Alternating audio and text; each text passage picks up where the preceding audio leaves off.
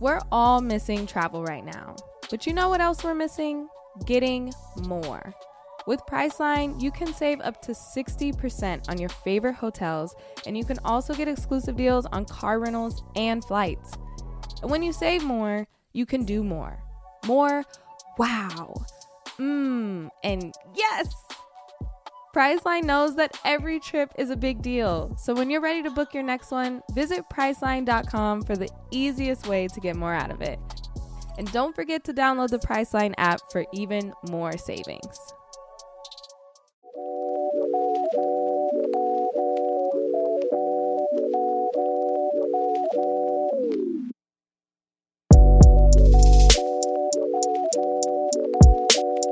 What's up, everyone? Welcome to episode number 26 of the That's So Mets podcast. I'm your host, Connor Rogers, joined, as always, by my co-host, Joe DeMeo. And we have to start the show off, with obviously a pretty tough topic today. Jared Porter, the former Mets GM, has been fired, for a story from ESPN where he had sexually harassed a former reporter, is what it sounds like. Obviously, a difficult issue to discuss. Number one, our thoughts are with that former reporter and the person in this story that was harassed. There is no way to defend Jared Porter in this case. It is, obviously stalker levels, creepy, disgusting, every bad word you can associate with it. And quite frankly, a huge problem in the sports world today. Women that do work in for leagues or in leagues that are predominantly obviously male athletes, but male employees as well. Things like this happening is just it's such a disgrace. It's a huge story for many, many different layers. It obviously is the main story centered around the Mets right now. As Joe and I sit here and record, Sandy Alderson has wrapped up a press conference where he answered a lot of different questions across the board here. And it's just a dark cloud, not just over the Mets, but over sports in general. So, Joe, I don't want to just carry on into the next topic without getting your 2 cents here. And I know, you have a lot to say as well.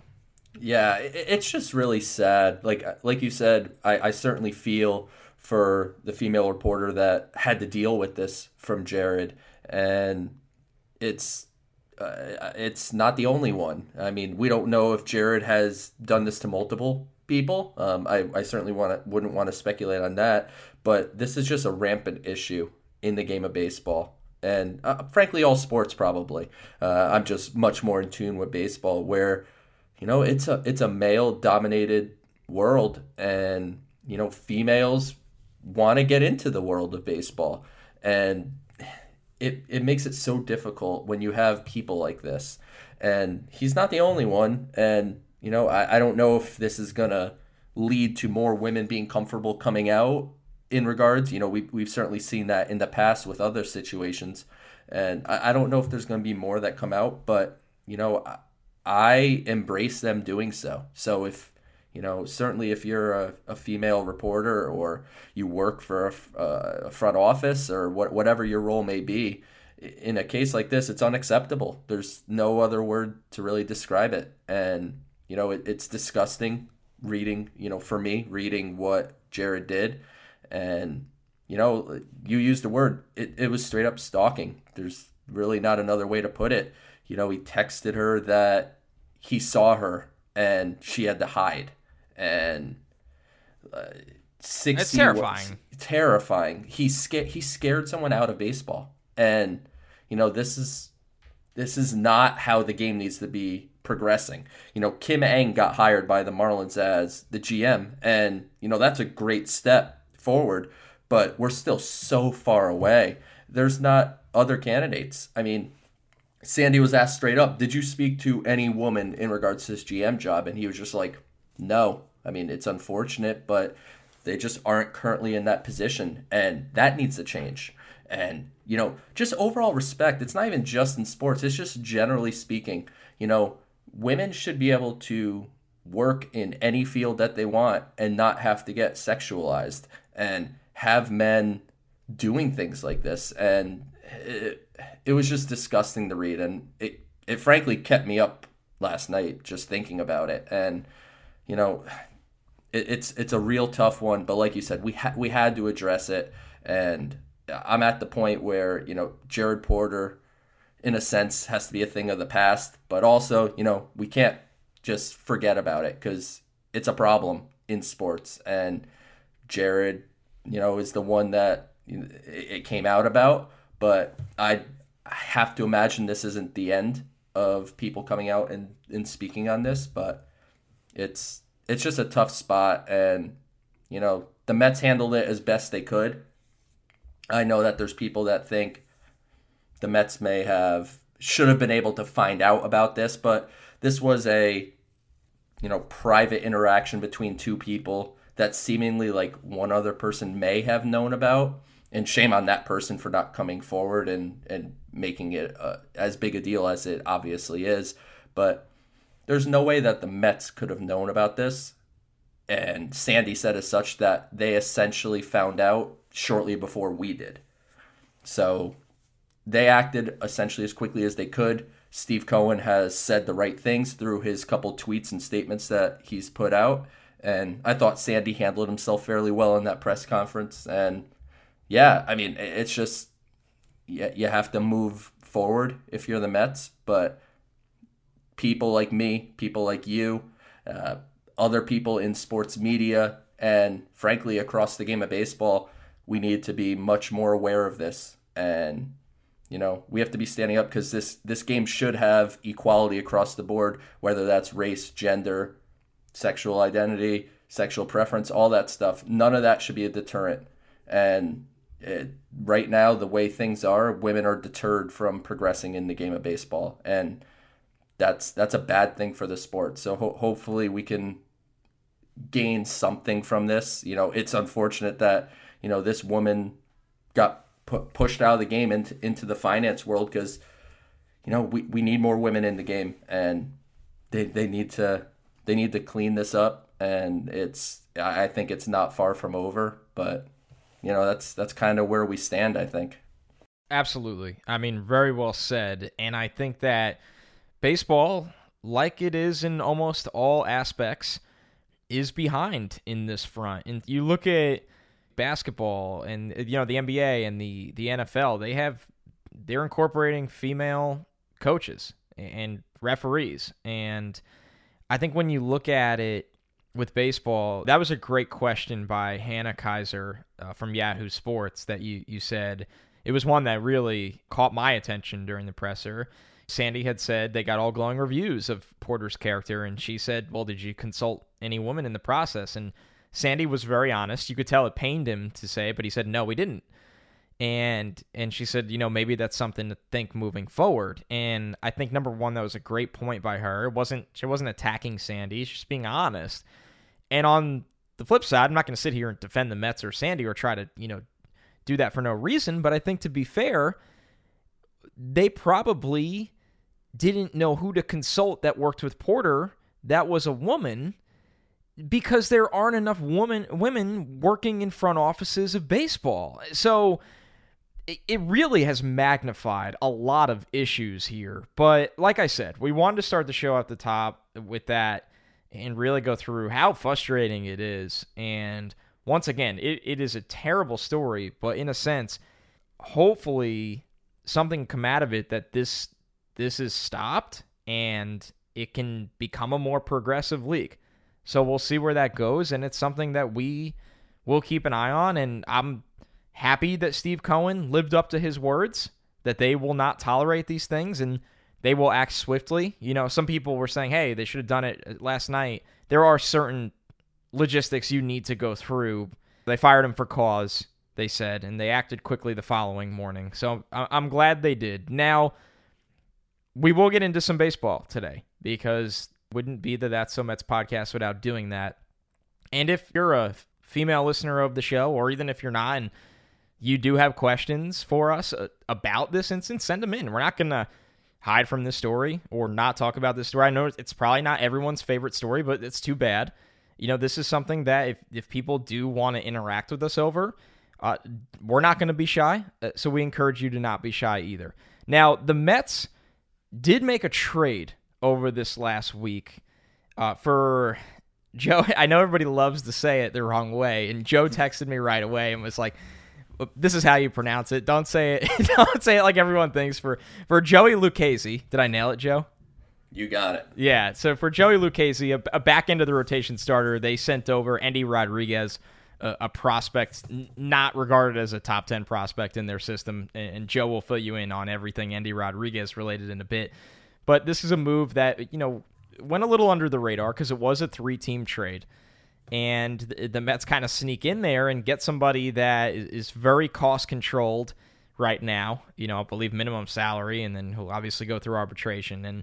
And really somebody that now enters the mix to maybe compete for the 5th spot in the rotation or be that 6th starter head-on with Steven Matz. So while this might not get obviously the headlines of a Lindor or Carrasco entering the fray, I think quietly this is a pitcher that, yes, last year in the shortened season was not good, but the 2 years before that, and he's 27 years old, so younger guy, an ERA in the low 4s, which a lot of people scoff at that, Joe, and I'd sit there and go, man, if you can consistently pitch in the low 4s, you're going to find a job in baseball in a starting rotation. You might not be the number 1, 2, or 3 starter, but you will easily find a job as a number 4 or 5 somewhere, especially as the Mets look to improve their defense, over the rest of this offseason. So I thought this was an interesting ad. I think it's one that, while right now it might not be the talk of town, who knows? Maybe in July or August we're saying, hey, Lucchesi has been an arm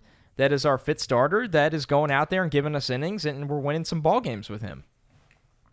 The reality about Joey Lucchesi is he gives them flexibility. And not only, like you said, he is making the minimum this year, and then we'll have 3 years of arbitration after that. So he's under control for 4 years.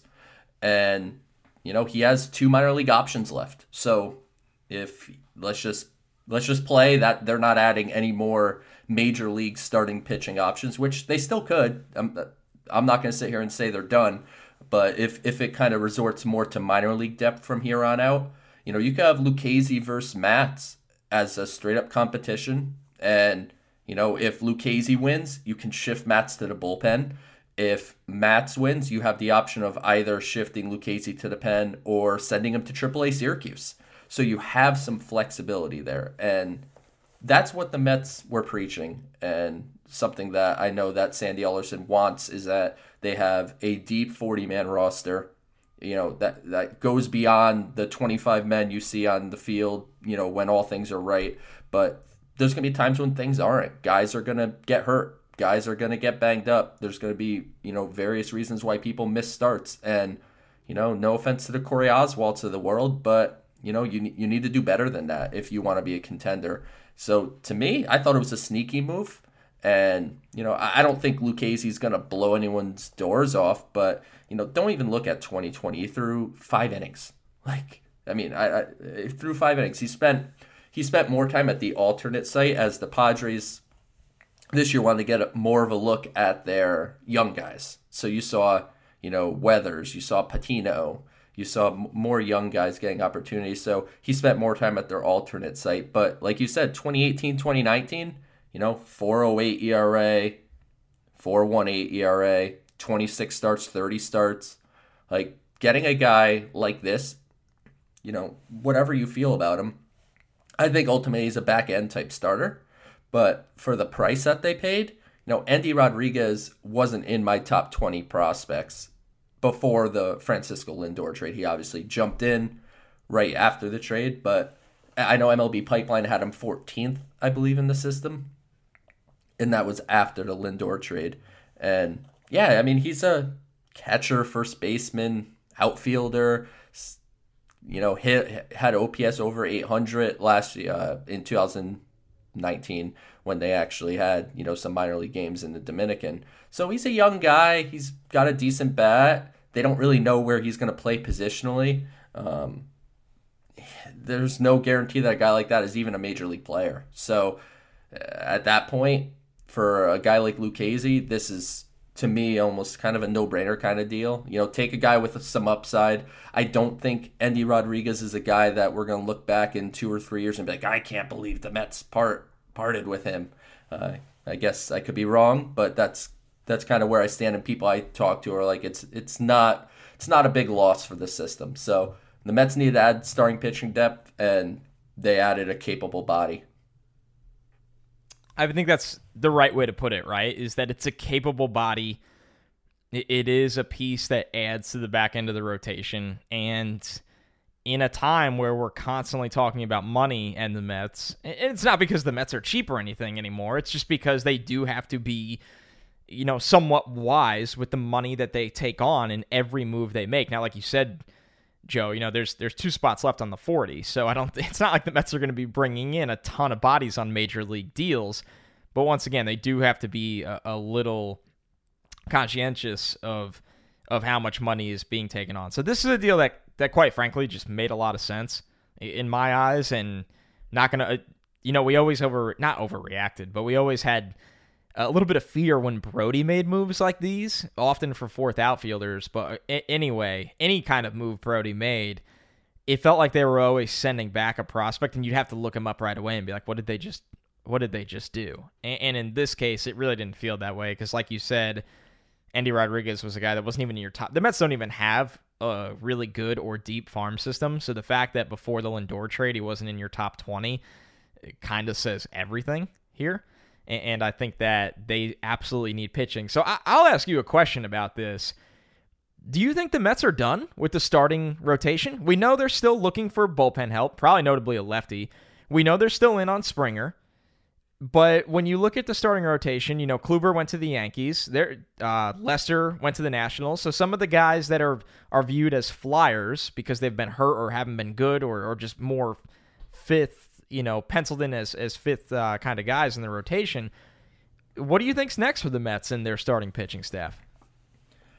I think you're seeing kind of more things like this where, maybe, I don't know if there's more trades in line, but I think they're looking for guys with minor league options, maybe some semi-recent success, and, just having more bodies. I don't envision them pursuing a James Paxton at this point after getting Carrasco, and certainly with, George Springer is, as much as I've tried to kind of deny that it'll work over the last couple of weeks, it's a distinct possibility at this point. I don't know that they will land him, but I know they're squarely still in the mix. So maybe I was just wrong all along on how they're going to do that with Springer. But yeah, I don't envision any major starting pitching additions anymore. I think you'll see more bullpen, center field, potentially third base, as we know Sandy has kind of been wishy-washy about how he feels about J.D. Davis.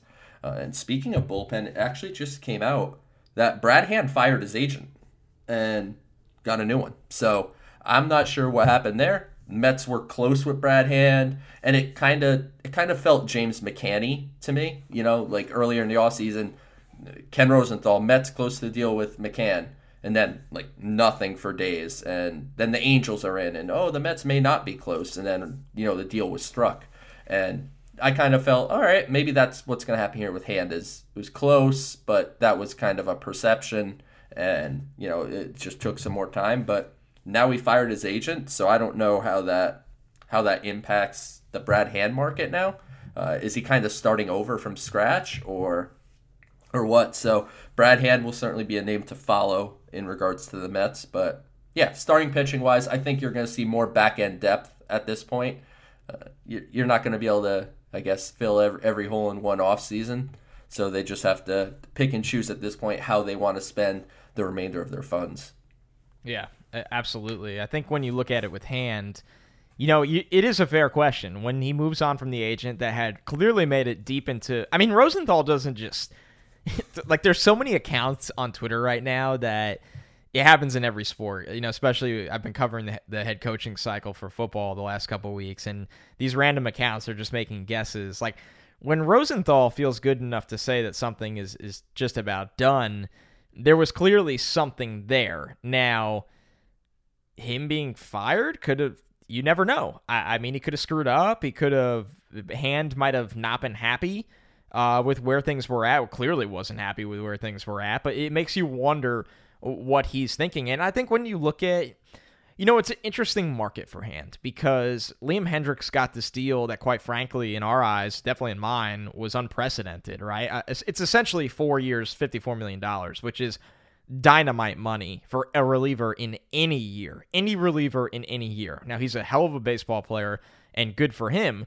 But if you're Brad Hand and you're just looking at your age and your numbers side by side with him in recent history, you're sitting there and thinking, God, I better get at least $40 million right now. And, Joe, you've always explained this to me really well. Sometimes the money just dries up on the free agent market, right? Like there might just be one team out there that's looking to spend half of they're looking to spend $50 million on a reliever. That doesn't mean any of the other teams are even close to that. That's just the way things go. And it's been how I felt about Real Muto for a while, where when he didn't want to sign early and the Mets made a full pivot to McCann, it probably put a huge dent in his market, and that's why he's still sitting there right now. I think when you look at it, even the Mets, even Springer waiting so long, and the Mets going out and acquiring Lindor and Carrasco and making a lot of other moves along the way, there was a time probably where Springer's agency, if this had lingered longer without the Mets making a splashy move, they probably could have talked the Mets up a little further. But now with the Mets hovering so close to the luxury tax, already making significant additions, and the looming extensions we always talk about on the way, and this is a good transition because we want to talk about Springer, who's rumored to make a decision sometime this week.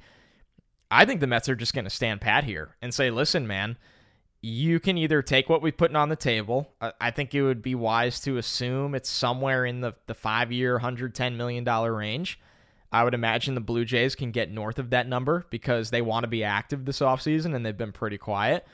But for the Mets, you could sit there and go, take it or leave it. Because quite frankly, the Mets, from a long-term thinking aspect of Conforto, Syndergaard, Cano's money coming back on the books, maybe Stroman, you're not getting all those guys back, but you'd like to get at least one or two of them into the fold for the long term. You can't get into the $150 million range. And Joe, I know you want to talk about how this can affect the term of the deal and how the annual average might have to be lowered a little bit, kind of like we saw, maybe a lot of it, like we saw with DJ LeMahieu and the Yankees, right? I think that's the easiest way to make it work from the Mets' perspective. And obviously, I've talked with many of you on Twitter, and I'm declaring that I'm officially done discussing the luxury tax. And not the luxury tax as a whole, because obviously people have questions about it. But I am no longer debating if Steve Cohen is capable or does Steve Cohen care about the luxury tax. That debate is no longer occurring with me, so don't try. But really, I think the lines in the sand a little bit. They won't shoot down the possibility, but both Sandy and Steve Cohen, and obviously at the time Jared Porter, made it seem like, we could do it if we want to, which they could. To be clear, as a fan, it's not my money. What do I care? But I, unfortunately, by doing what I do, think just a little bigger and kind of, big picture. And, they're going to have some flexibility issues if they sign Springer kind of almost regardless. What's going to happen with Michael Conforto? If you do pull off signing Conforto, okay, that's fine. You've got Springer and Conforto. That means you're letting both Syndergaard and Stroman go. What do you have in the rotation? So it just really limits what they can do. But the Mets are in. There's no question they're in on Springer. And if it is to work, if I were the Mets, what I would do is, supposedly Toronto's at 5/115. If I were the Mets, I would say, look, we can maybe go a tick higher overall money, but, we have to stretch it over 6 or 7 years. And I know that's a scary thing. Think about Springer at 7 years, taking him to, 37, 38 years old. That's a scary thing. That's a deal that could fall apart in your face. But if you want to add Springer, I think you have to have that AAV below $20 million. Because I do think that they want to add more starting pitching depth, like we've mentioned. I do think they want to add a bullpen arm. And this, to me, this isn't an agree or disagree situation. The Mets are not going to exceed. I'd be surprised if the Mets exceeded the luxury tax this year. And the Yankees are doing the same thing. The Dodgers are doing the same thing. You know why? Because there is a pending CBA after this year. And Ken Rosenthal has speculated that, in the next CBA, the luxury tax could just go up a lot, or it could maybe not even exist, which I don't, that's not going to happen. I guess, I don't know. There's no way that there's not going to be a luxury tax. That would just set an awful precedent. That would be a frenzy for a handful of teams and awful for the rest of baseball. Exactly. It would be terrible. So I can't envision that. And the likely situation is that the tax goes up next year. Yes, that's probably likely. But we also don't know what the penalties will be for exceeding as a second-time offender. And the Mets and the Dodgers and the Yankees, I don't think they're going to play that game. I do think the Mets will spend plenty of time above the luxury tax going forward. I just don't think it starts now, and it doesn't have to. They need to maintain flexibility. So if you're going to work Springer out, you're going to be making kind of an uncomfortable long-term decision, but you'll obviously get some short-term benefit out of it. That's the only way, from my eyes, that I see it working, just using basic math. They might think differently and, not care or whatever, but my perspective is if you're going to make Springer work, the AAV needs to be in, I don't know, the $17 to $18 million a year range. Which would be a lot lower than what we projected. I mean, just 2 months ago. We thought it would be about $10 million higher than that, quite frankly. And I'm with you. I actually have a little bit more, reservations, I think, here. I don't know if I want a 37, 38, 39-year-old Springer on the Mets roster. Now, it's not like Cano will be around. You're always going to have one of these when you're a powerhouse buyer in free agency. I mean, you could look around the league. It's just across the board. The Angels with Pujols forever. The Yankees seem to always have at least one on the roster. Sometimes they don't even play. If you want to be a powerhouse in free agency, typically you're always going to have one of these guys on your roster that seemed like a phenomenal signing at the time, but with a deal that in year 7 or year 8 of the deal that you're looking at it and going, man, I mean, this guy's legs are just not under him anymore. So those are the risks you have to take. Now, the problem with it is when you look at it, it's the short term of it. The long term, like me sitting here thinking about a 38-year-old Springer on the Mets, I mean, whatever, right? Especially if the annual average is $17 million a year, that won't be anything, quite frankly, in 7 years in terms of the baseball luxury tax line and the Mets roster and all of those things. They could figure out a way to make that work. That's not a worry at all. It's something that you've always brought up, and I'm just going to start throwing in questions here that were used for the show because they tie into this conversation, is you have to start worrying about your guys that are destined for free agency and how that would impact it. And we have a question from Pat Chamberlain, a former loyal listener of Stick to Football and a big Mets fan. And he said, you guys have talked about the Conforto and Syndergaard contracts coming up in the near future. Can you talk more in detail about what you'd expect the values and lengths of those two potential contracts to be based upon comparable precedent? What do you think, Joe? I mean, I think Syndergaard, it's just there's not an answer right now because of the injury.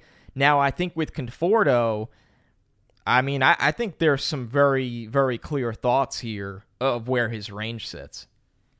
So I agree with you in regards to Noah Syndergaard that we have to see.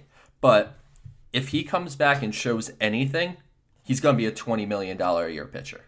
That's just he's it. A pitcher, and he's in his prime. Yeah, he's a pitcher in his prime, and his upside is through the roof. I mean, I've said it a couple times on this podcast, like, I don't want Noah Syndergaard to go win the Cy Young in 2022 for the Astros or whatever. And, like, he's perfectly capable of that. So there will be a team willing to pay Noah Syndergaard if he comes back and doesn't look completely shot out. And so, to me, I think that's probably like a $20 million a year type of guy. And Conforto, I think Scott Boras is going to be closely watching the George Springer market because I think that's what he's going to use as a comparison. That's fair. And, you know, it might, if Springer gets that impacted by this market to the point where he ends up taking a $17 million a year AAV, next year we may be in a different financial landscape. What are the new rules in the CBA? did we have fans in the stands this year? It sure sounds like at some point in time you're going to have some level of fans. So the financial landscape should be a little different next year. Conforto would probably come in somewhere around the low 20s if I had to guess. So, these are going to be expensive players, and you can only have so many players making $20 million a year on your roster, before the rest of your roster stinks. And this is not the NBA. And the Mets don't have the farm system that a Dodgers do, that a San Diego Padres do, where, all right, we can load up on some stars because we have all of this premium, veteran minimum depth. The Mets don't have that. So they're going to put themselves in a real pickle if they, keep issuing out these big money deals. And, it's going to hurt their depth and their overall team. And you're going to be too reliant on star power. And, that works in the NBA. That doesn't work in a 162-game season with a 25-man roster, a 40-man roster, all these things that you need. The more guys you have that contracts start with a 20, per year, it limits your ability to add anything. I mean, look at this offseason. The Yankees obviously were able to squeeze LeMahieu and Corey Kluber in, but, the Yankees are typically a team that's willing to spend whatever, but they have, so many guys making money at this point that, there was limits to what they could do this offseason. And you want to maintain that flexibility so that every offseason, you can maneuver for a certain guy. Francisco Lindor, if a player like that comes available again in the future, you want to be able to capitalize on that. If you have a premium free agent that you want to address, you don't want to have a year that there's a premium free agent at a position of dire need that you're like, well, we can't afford it. Well, afford's not the right word, but we can't fit it into the budget. Because Steve Cohen can afford basically every player he wants if he really, really wanted to. But, at some point, we have to take Steve Cohen at his word where he said, we're not going to spend like drunken sailors, flexibility, being able to win in 3 to 5 years. It's not the most important thing in the world to win in year one. I know people won't like to hear that, but that's not how they're building. They're not building for right this very second. They're building to be a sustainable winner over a lengthy period of time. So, yeah, that's where I think as far as the question goes with Conforto and Syndergaard money, I think they both start with a 2. Well, yeah, I think that's the hard thing to put aside in all of this, right, is that, listen, I want the Mets more than anything to win a World Series, but just because Cohen's here, I'm not expecting it to be this year, right? Now, I think it's tricky, right? Like, are they in trouble a little bit in center field if they don't get Springer? Yes, it's not ideal having Nimmo there. We've gone over this many, many a times. Now, I think when you look at it, what you have to ask yourself is, now, I can't get inside the mind of Scott Boras, right? That's one that is very, very tricky. Now, when you look at it, though, it's pretty simple here. Springer's 31. Conforto will turn 28 in March. I mean, if you're just simply narrowing it down, and I know it's not this simple because the Mets have a lot of people on those walls now, like Sandy Alderson, that are smarter than me for the long term of this planning. But if you're just narrowing it down, hey, we got to essentially pick one of these guys to keep because we're only allocating so much of our budget to the outfield. I mean, you look at that deal. Let's assume Conforto gets what, Joe? A 5 or 6 year deal? That's going to age a lot more nicely. If it expires when he's 33 or 34 compared to Springer, that deal's going to expire at 37, 38, 39. I'm not trying to make this so simple where you just pick a guy based on age, but that's how sports can go a lot of times when you have very, very productive players. And I know Springer is an upside defender in center field, which absolutely comes into play here. But once again, I just think when you look at it, you're going to have holes somewhere, especially with the way the Mets were acquired. The Mets were a good team to buy because they're not, like a roster like the Pirates, but they're also not like the Dodgers. There's naturally going to be holes here, especially because of the lack of pro-ready talent in the farm system. A lot of the Mets' talent, as we've talked about before, will be in Brooklyn this year, which is not ready to play in the major leagues in the next year. So I don't mean to just simplify that question, but I do think it's how I've started to look at it a little bit. And if you do think you can keep both of them, well, then you're taking money from somewhere else. And I would probably start with Noah Syndergaard and Stroman there as well. And it kind of brings me into the next question here, which is it's a good one because it's a name that we have not talked about on this show yet. This is from Jay Penn's For Real 21. If the Mets can't land Springer, would they be able to make a move for Lorenzo Cain? I know Joel Sherman recommended that when he wrote an article about, I think, center field options and some other things that the Mets were doing. He even mentioned like a hypothetical of, do the Brewers want out of Lorenzo Cain's money in 2022 so badly that they will do a near financial wash with the Mets and take Jeurys Familia and Dellin Betances and then get a middling prospect, I believe is the words that Joel used. And I guess if that's the price, fine. But, you know, it's not quite the same long-term issue, but it's ultimately the same 2022 issue in a sense where we're talking with Springer. So, I mean, Springer obviously would be signed for 5 more years after that, so that's obviously a big factor. But Lorenzo Cain is going to cost you $18 million in 2022. That's another big salary. It's only for a year, so you stomach it probably. But yeah, I mean, if he's available and they want to basically give him to me, okay, fine. I mean, Lorenzo Cain opted out this year after I think he played a couple games and then he opted out. But, you know, the 2-3 years prior, he's the best, arguably the best defensive center fielder in baseball. So he's going to bring that defense that you want. He hits right-handed. You know, he has some average skills, some OBP skills. He's not really much of a power hitter, but he can run the bases. So Lorenzo Cain's a guy that I really liked when he was a free agent. And if the Mets could get him, I'm intrigued.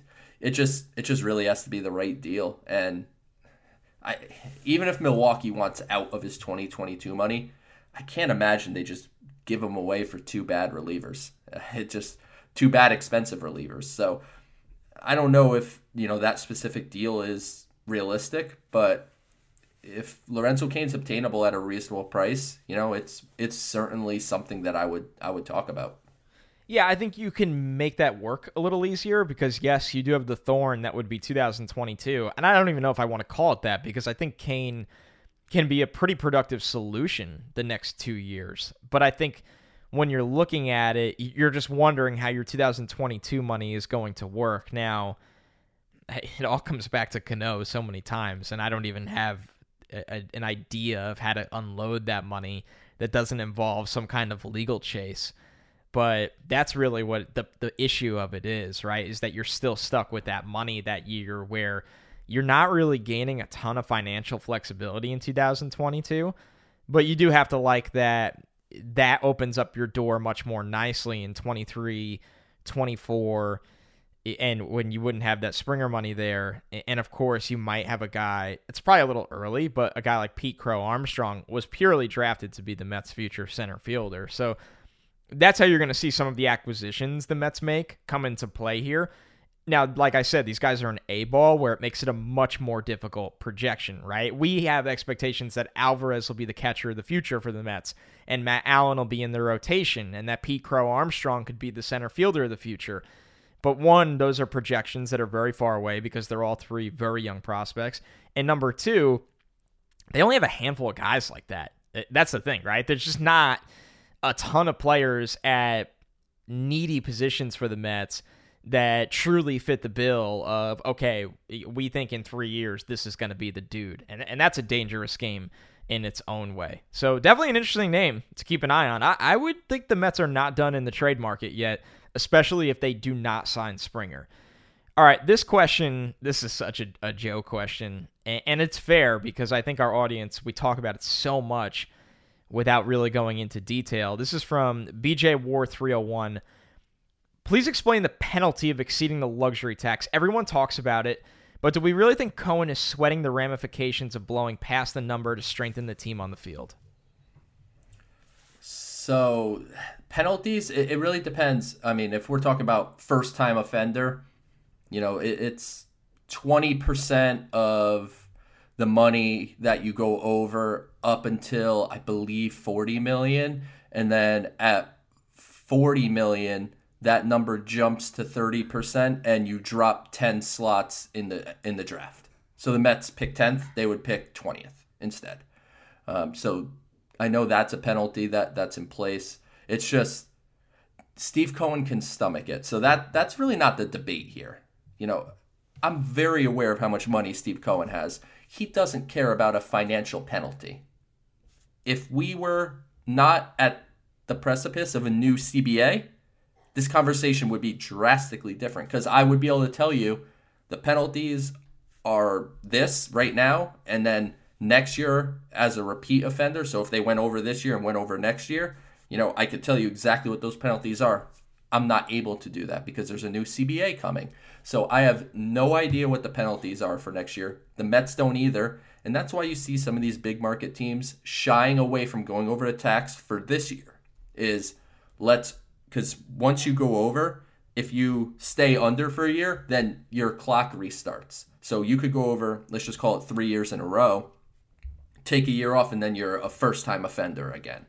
So you're able to manipulate, obviously, that way. But, yeah, it's just the unknown, and teams don't like to take chances on the unknown. And I understand the question. I understand fans not caring because it's not their money. But that's how I understand the Mets thinking is, look, the penalties themselves aren't a big deal. Steve Cohen wouldn't care about paying a $20 million fee. He paid $1.9 billion to the SEC without even batting an eye. So, that won't be a problem. The finances aren't the issue here. It's just they need to look ahead, and then next year you'll have a clear-cut idea of what the luxury tax rules are starting in 2022 and going forward. So that way you can, be measured in your approach and say, all right, in 2022 we're going to go over because we want to keep Conforto and Syndergaard.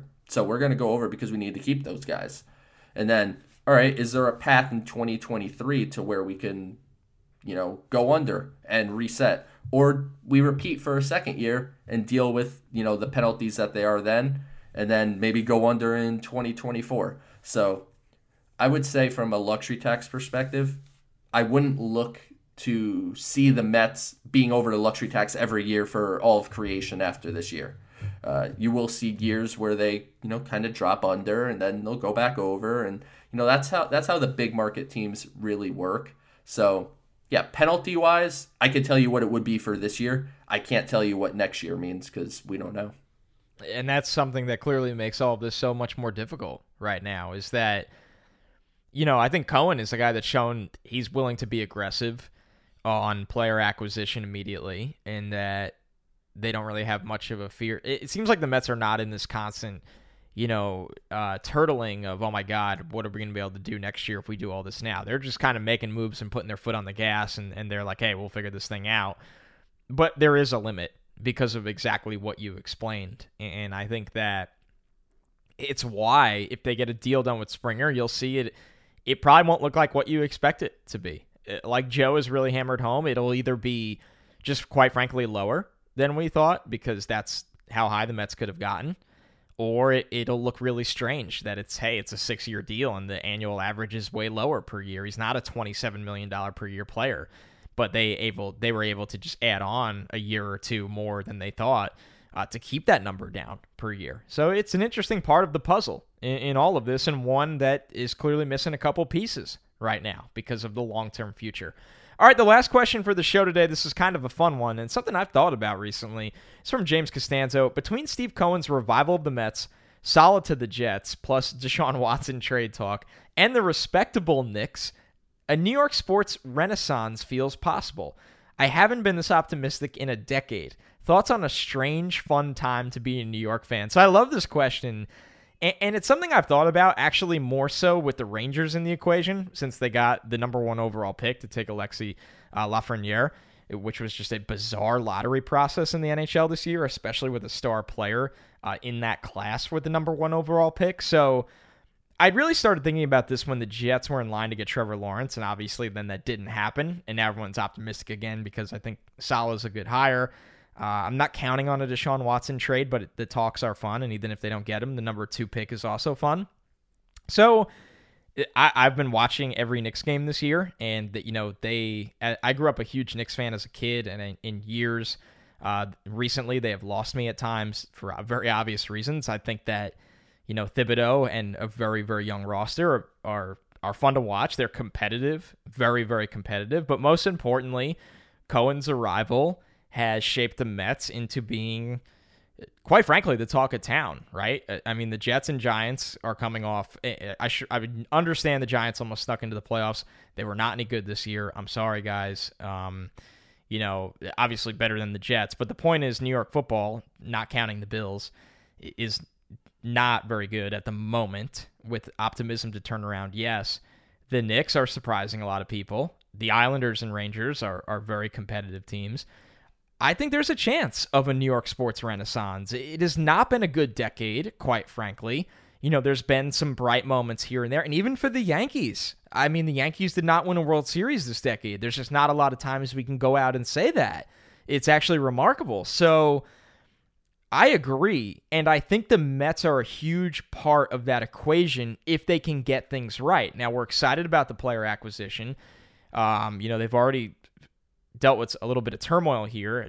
They fired their general manager, who was not on the job very long, and for good reason. But I do think it's an interesting topic where, yes to all of the teams he pointed out, and just in general, but most importantly, when the Mets and the Yankees are both good, it feels like New York sports matter. Right, Joe? Yeah, I mean, this was a Connor question. If so often these questions come in, and you know what, you always go, well, this is a Joe question if I've ever heard one. Yes, this was a Connor question because you got the luxury tax, I get the New York sports. To be transparent about my fanhood, I'm obviously a diehard Mets fan. I'm a Dallas Cowboys fan in football. I don't have a hockey or a basketball team. I just kind of very casually watch. But I'm cognizant. I'm in the area. I listen, and the excitement around Robert Saleh is obviously very strong. I know you're excited about that one for sure. And Deshaun Watson, I don't know if they're going to get Deshaun Watson, but he's liking pictures of New York back pages and all that. And the Knicks got Obi Toppin to go with R.J. Barrett and Mitch Robinson and those guys. And I know that Lafreniere is an exciting player, but just from the baseball perspective, which is kind of more my expertise in the New York area, I'd say, is, 100%. Mets and Yankees, that lights up the city. More so than if the Giants and Jets were both playoff teams, it wouldn't light up the same as if the Mets and Yankees were playoff teams. It's just a different thing. Like, New York is a baseball city.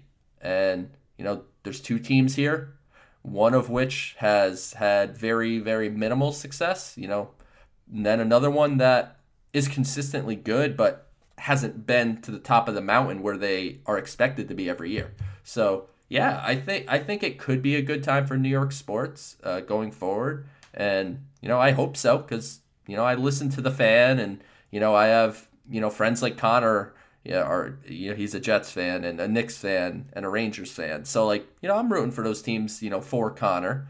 But yeah, I think there's a chance. There's some exciting things going on, but you're also naming some teams that have found ways to screw everything up. Yes. Mets, Jets, Knicks, Rangers. So Rangers maybe a little less so, but these are teams that routinely screw things up. So I'm not going to get my hopes too high, but, it's possible. And if you're a fan of those teams, like I assume James is, get excited. Screw it. It's sports. It's supposed to be fun. That's a great way to put it. And I do appreciate your support. And I have to say, Joe's like a real Cowboys fan, not one of those just comes and goes and they're America's team. He's a genuinely diehard, been there for the hard times Cowboys fan. I'm a loser. I'm texting Connor about undrafted free agents and Yes. things like that. I'm in the weeds with the Cowboys, so I'm super into them. But yeah, they need to get their stuff together too. Yeah. Well, I mean, that's how this podcast started, mostly just from football talk turning into MLB draft talk, into Mets talk. So, I mean, listen, I hope it is a New York sports renaissance, and I hope that, quite frankly, it starts with the Mets, right? Because, I mean, the Yankees have been very good recently. There's no denying that, but there's an expectation for the Yankees to be good. When they're not, it's everybody's head is on fire. People get really, really mad. The Knicks just have not had expectations recently. The Jets and Giants have really not had expectations recently or have fallen short of them. So I think the Mets can kind of be the key cog here because, quite frankly, they've drafted well this last decade. They do have very young, exciting players. I think our argument most of the time with the Mets was they were cheap, so they never filled the holes the right way in free agency. And number two, them being cheap actually impacted a lot of the front office decisions, right? Like when you look at Sandy, obviously getting Sandy here was huge the first time around, but Jeff being involved with baseball decisions and the hire of Brody and a lot of different things. I mean, trading prospects and just not doing budgets the right way, not having an analytics department. Like we always say, you could sit here and say, oh, the Mets didn't win because they had bad owners that are cheap. Yes, that is true, but there are a lot of teams in baseball that don't have a ton of money. The problem with the Mets was they didn't also have the right baseball people in there at all times. And now with Cohen, I think he's put his ego aside to get, Sandy really running things, not being a guy that is, stuck following the Wilpons orders or these cost-cutting moves all the time, things like that. It feels like there is a much more flexible budget with a baseball man at the top of it, and I think that's the most important thing. So, Joe, closing thoughts, episode number 26. Yeah, so a couple closing thoughts. One, certainly we talked about everything at the beginning with Jared Porter, so just like kind of reiterate what Connor said. If you're a female listener to this show and this is a topic that, you're interested in voicing your opinion on, like, it doesn't have to be a question of the week. It could be a comment of the week or whatever that, you reach out and tell us what you think. And, I want your perspective too, because, I'm a guy. I can't resonate. That kind of thing isn't likely to happen to me. So, yeah, we want some female listeners. If you're out there, please feel free to throw your comments our way so we can, continue to grow from this. Because I don't stand for what Jared Porter did. I know Connor doesn't as well. So we want to help you guys out for sure if we can. And then on a, I guess, lighter note, if this George Springer decision is coming this week, what do you think? Are we doing an emergency podcast this week that George Springer's in New York Met? Well, if they sign him, we're doing it. That much I know. Yes. But, so do I think it's going to happen? Are we signing him in order to have a emergency podcast? You know what? And I know you said this as well. My gut feeling is that George Springer will be a Met. I will be happy. Obviously, we want George Springer here. The Met. It's an exciting ad for the Mets if it happens. I will be very, very impatient and even a little nervous to see what the deal looks like. But I just think, Joe, that this has gone on so long because I think he wants to be a Met. Now, if Boston was in this or the Yankees were in this, I think they would have just as much, if not more than a shot. I just am not convinced he wants to go to Toronto or wherever they're going to play their baseball games this year. And I think unless there's a mystery team and every single national reporter is saying it's the Mets and the Blue Jays, my gut feeling is George Springer will be a Met. Yeah. And I'm actually going to say that I feel the wind's blowing that way. I think Toronto obviously can't be discounted.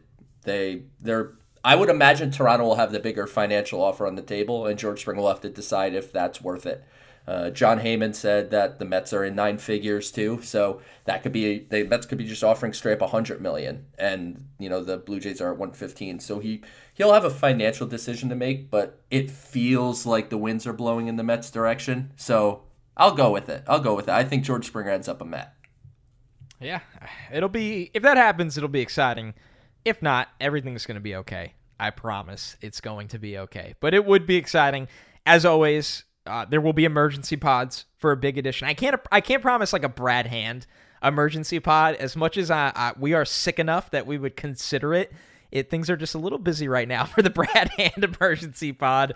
And I think the day it was reported he was signing might have actually been the day or the day before we were supposed to record anyway. So we thought we were getting lucky for once. But there will be a George Springer one if it happens. And, of course, there is going to be a That's So Mets podcast every Wednesday that you check wherever you get your podcast. So we're not going anywhere. It's only getting bigger and better. We'll see what the season brings. Stick with us, and we'll catch you next week. Get on Team Shaq with WinBet. We're playing parlays, boosting odds, and laying the wildest prop bets. Don't miss another game. Download the WinBet sports betting app today. Sign up today and win $200 in free bets when you place a $10 first-time wager on a straight bet or parlay. That's $200 that you can use for all the upcoming basketball action, including the men's basketball tournament. If you bet at least $500 during the first and second round of the tournament, you can get a trip to the 5-star rated Wynn Las Vegas. Offer subject to change. Terms and conditions at WinBet.com. Must be 21 or older and present in a state where playthrough WinBet is available. If you or someone you know has a gambling problem, call 1-800-522-4700.